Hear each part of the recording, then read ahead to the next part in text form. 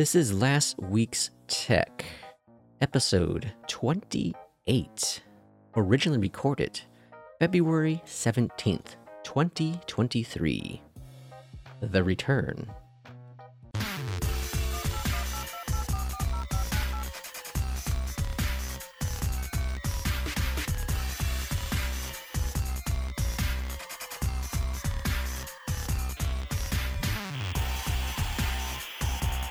Hello and welcome to last week's tech. This is a tech show all about, well, the latest, I guess not the latest, this is last week's in the name, last week's technology news. And so this is episode 28. I've taken about a year and a half hiatus from the last episode due to ongoing health issues I've had. And I recently discovered that I actually had a podcast called Last Week's Tech.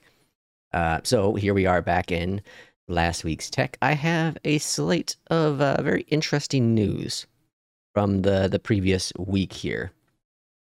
So this is, if you're watching the YouTube video, hello.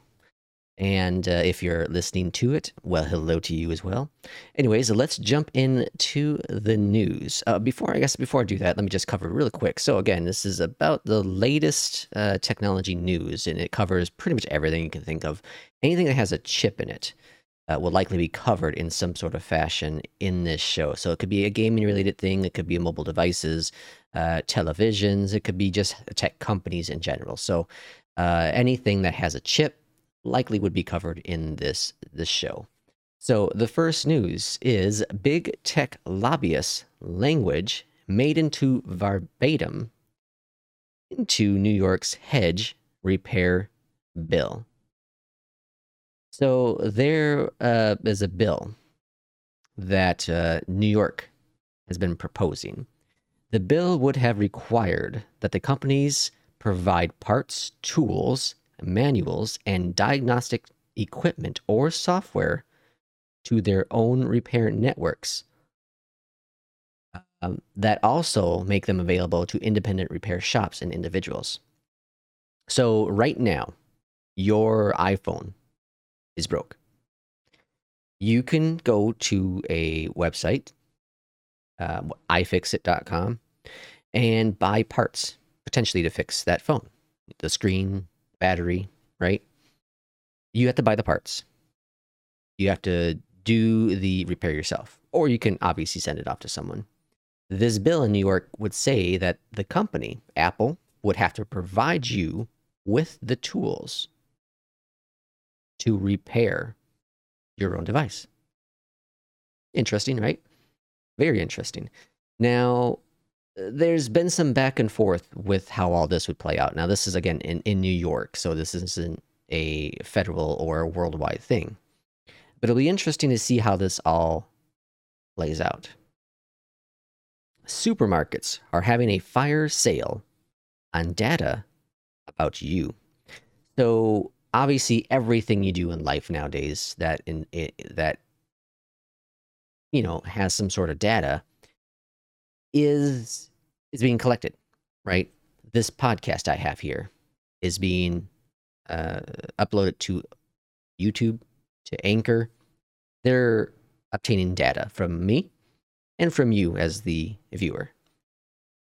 But did you know the supermarkets are also doing the same thing?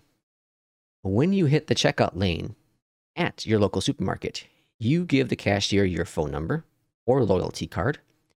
You are handing over a valuable treasure trove of data that may not be limited to the items in your shopping cart.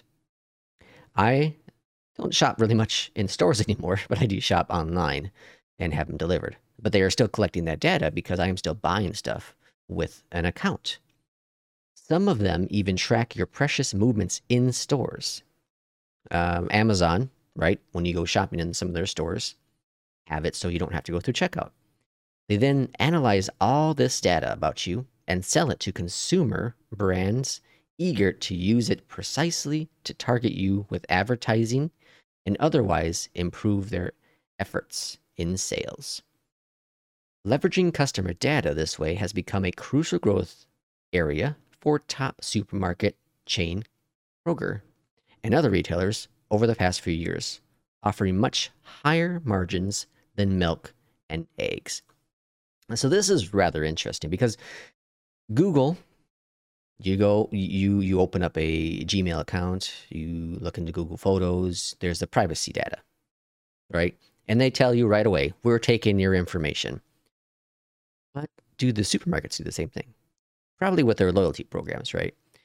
But I'm interested because I'll be honest, I shop Walmart.com. I have my groceries delivered through Walmart Plus. And I didn't look through the agreement, but I guarantee you Walmart is collecting data about me and what I bought. And, I bought eggs 2 weeks ago. They're selling this information to some company saying, okay, Joe buys eggs every 2 weeks, right? I'm okay with that. Whatever. I don't, okay. So when it comes to privacy, there's a line to be drawn, in my opinion, a very important line to be drawn. When it's very personal, right? Medical. I wouldn't want my medical information to be shared to anyone without my permission, right? HIPAA, thankfully, protects me with that. My gaming stats, whatever. Share them. If people want to know how bad of a gamer I am, I'm cool with that. I'm really cool with that. My driving. I might want to keep a hold of that information because what if my driving, maybe I'm a terrible driver. I brake too fast. I don't brake fast enough. That information then goes to my insurance company. Right? Progressive has Snapshot where you can plug in a little device into your car and it tracks your information for a certain amount of time and potentially can save you money based on your driving performance. That's okay because you are buying or you're using an equipment, right? You agreed that they're going to collect this data from you to potentially save you money. So that's fine. But if if Chevy was collecting data from my car without me knowing about it, I'd be a little skeptical on that one. AI has been big in the news recently, right? Chat GPT artwork. So we have Musk who warns us about AI. Musk, I'll be honest, in most of my podcasts in the past, the previous 27 episodes, Musk, I think he's been in every single one of them because he's always involved with some sort of technology. And for the better and worse, right? But in this case, Musk warns us about AI. He says, one of the biggest risks to future civilization is AI. He told the attendees at the World Government Summit in Dubai. It's both positive or negative and has great promise and great capacity. But he stressed that with that comes great danger. This is that speech that's from Spider-Man, right? What is it? Great power comes great responsibility. It's going to be interesting. I actually been speaking with some coworkers recently with all about AI and what the future of AI brings. And we've seen the Terminator, right? And what AI does there. We've seen many TV shows, many movies about the future of AI, iRobot. And will we ever get to that point to where AI can think on its own?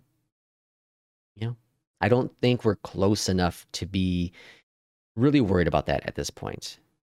Obviously, ChatGPT has shown us a lot and great benefits it could provide.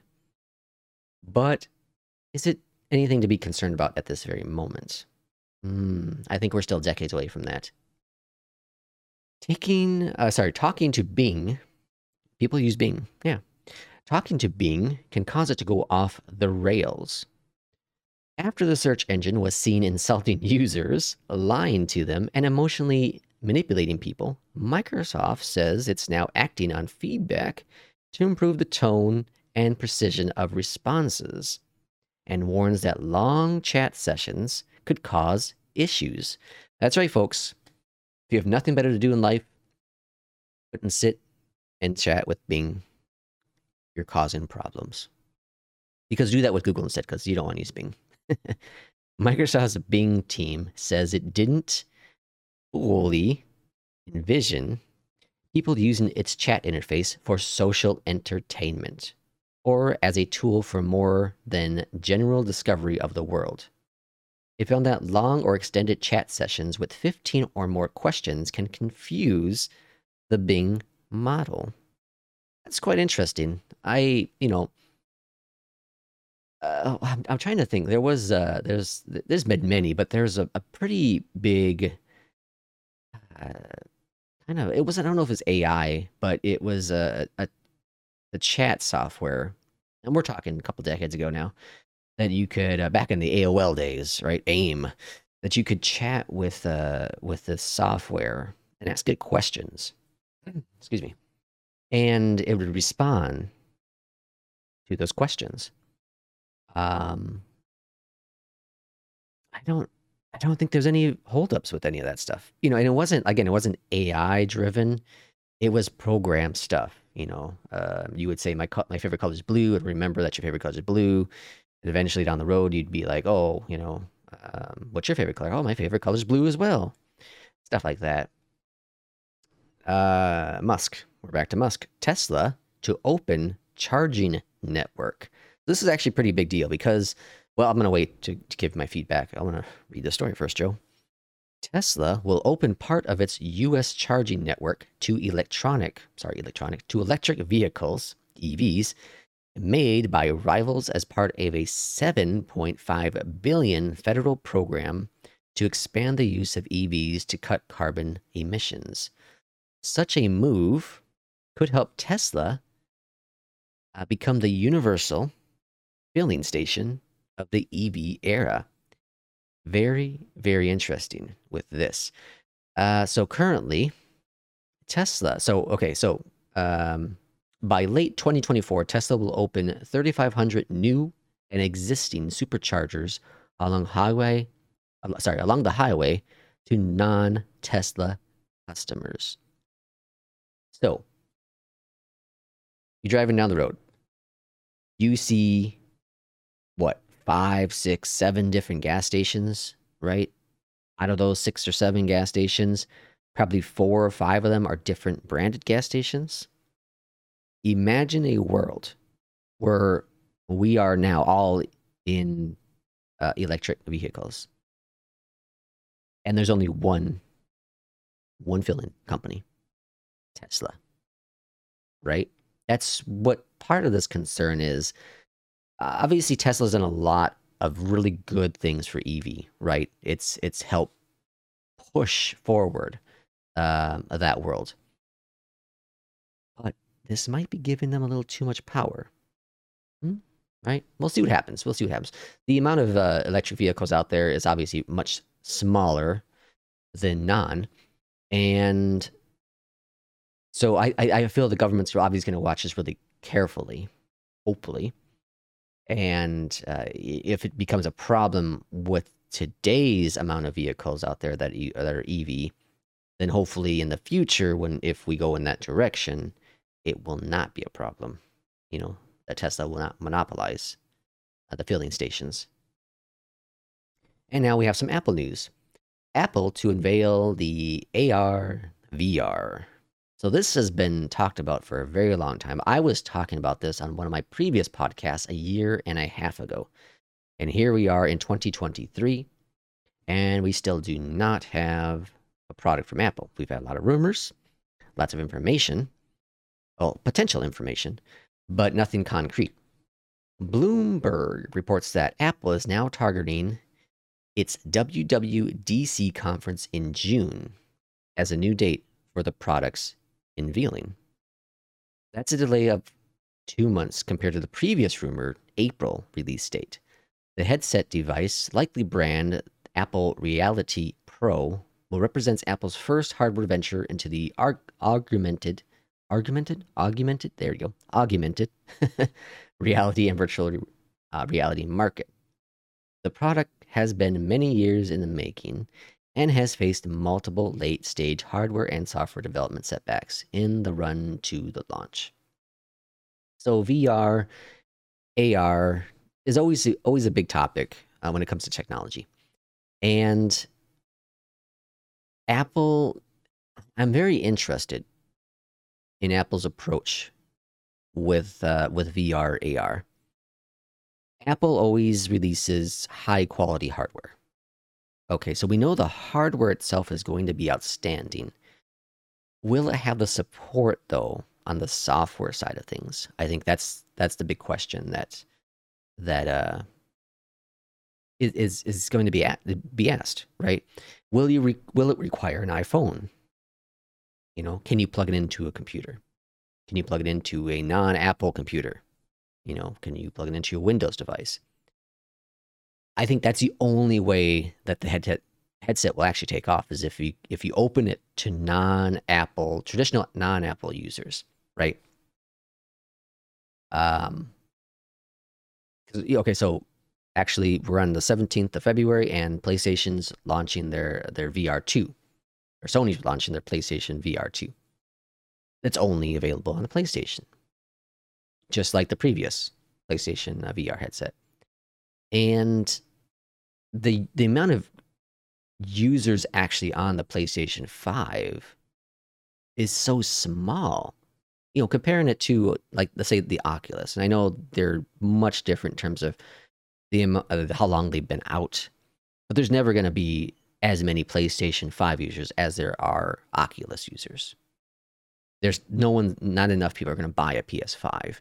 Consoles, the consoles are actually changing. I think the tide of the console wars have changed drastically with Nintendo, with the Nintendo Switch. So it'll be interesting to see how Apple actually releases this product. Is it only going to be an Apple user product, or is it going to be a device for everyone?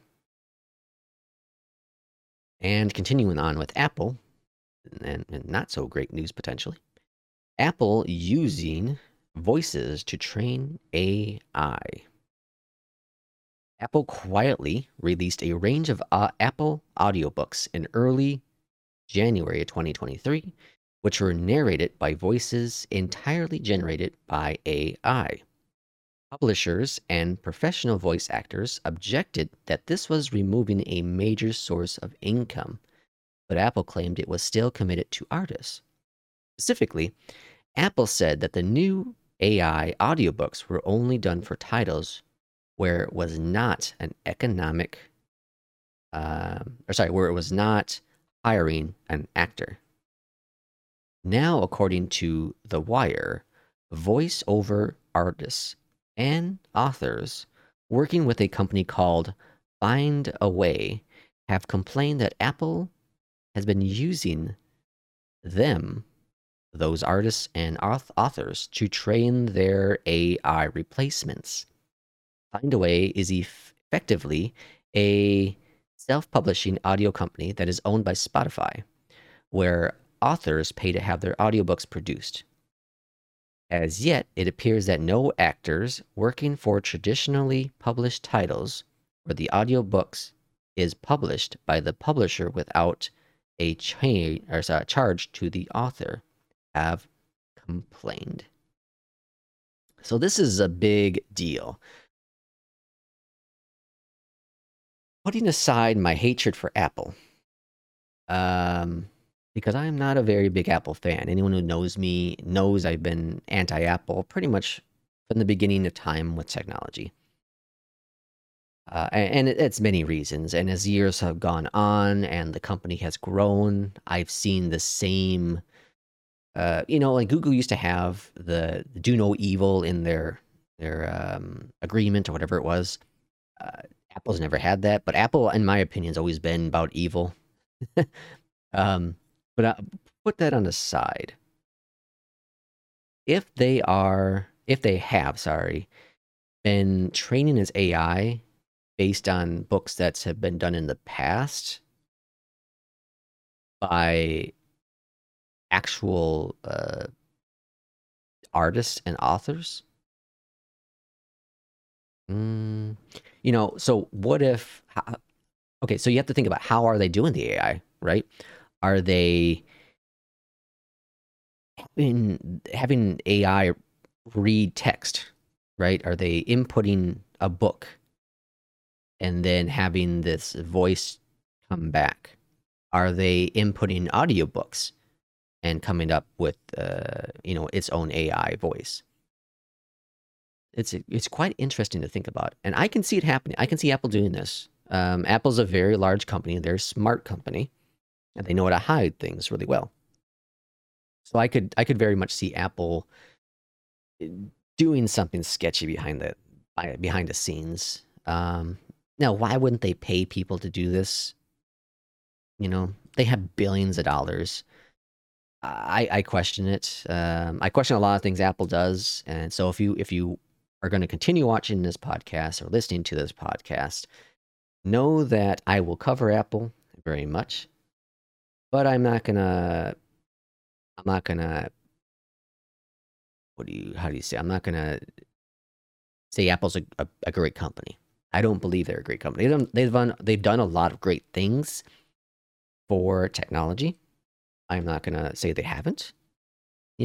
Very, very a lot of great positive things, but they've also done a lot of bad to the tech world. Even with Steve Jobs not being there no more and Tim Cook now at the helm, I see them still on the same path that they were with Steve Jobs in his direction. And this dates back to the very early days with Steve Wozniak and Steve Jobs at the very beginning of Apple, right? The company has been built on a foundation, and that foundation is still the same to today, in my opinion. I'm just nobody here on this good old planet Earth. But hey, that is this episode of Last Week's Tech. I really do appreciate you listening to this or watching this video. You can definitely find me here on YouTube. I have many different things I cover, not mostly Flight Sim, but many things on my YouTube channel. We'll see you for the next edition of Last Week's Tech. Again, thanks for watching, and we'll see you.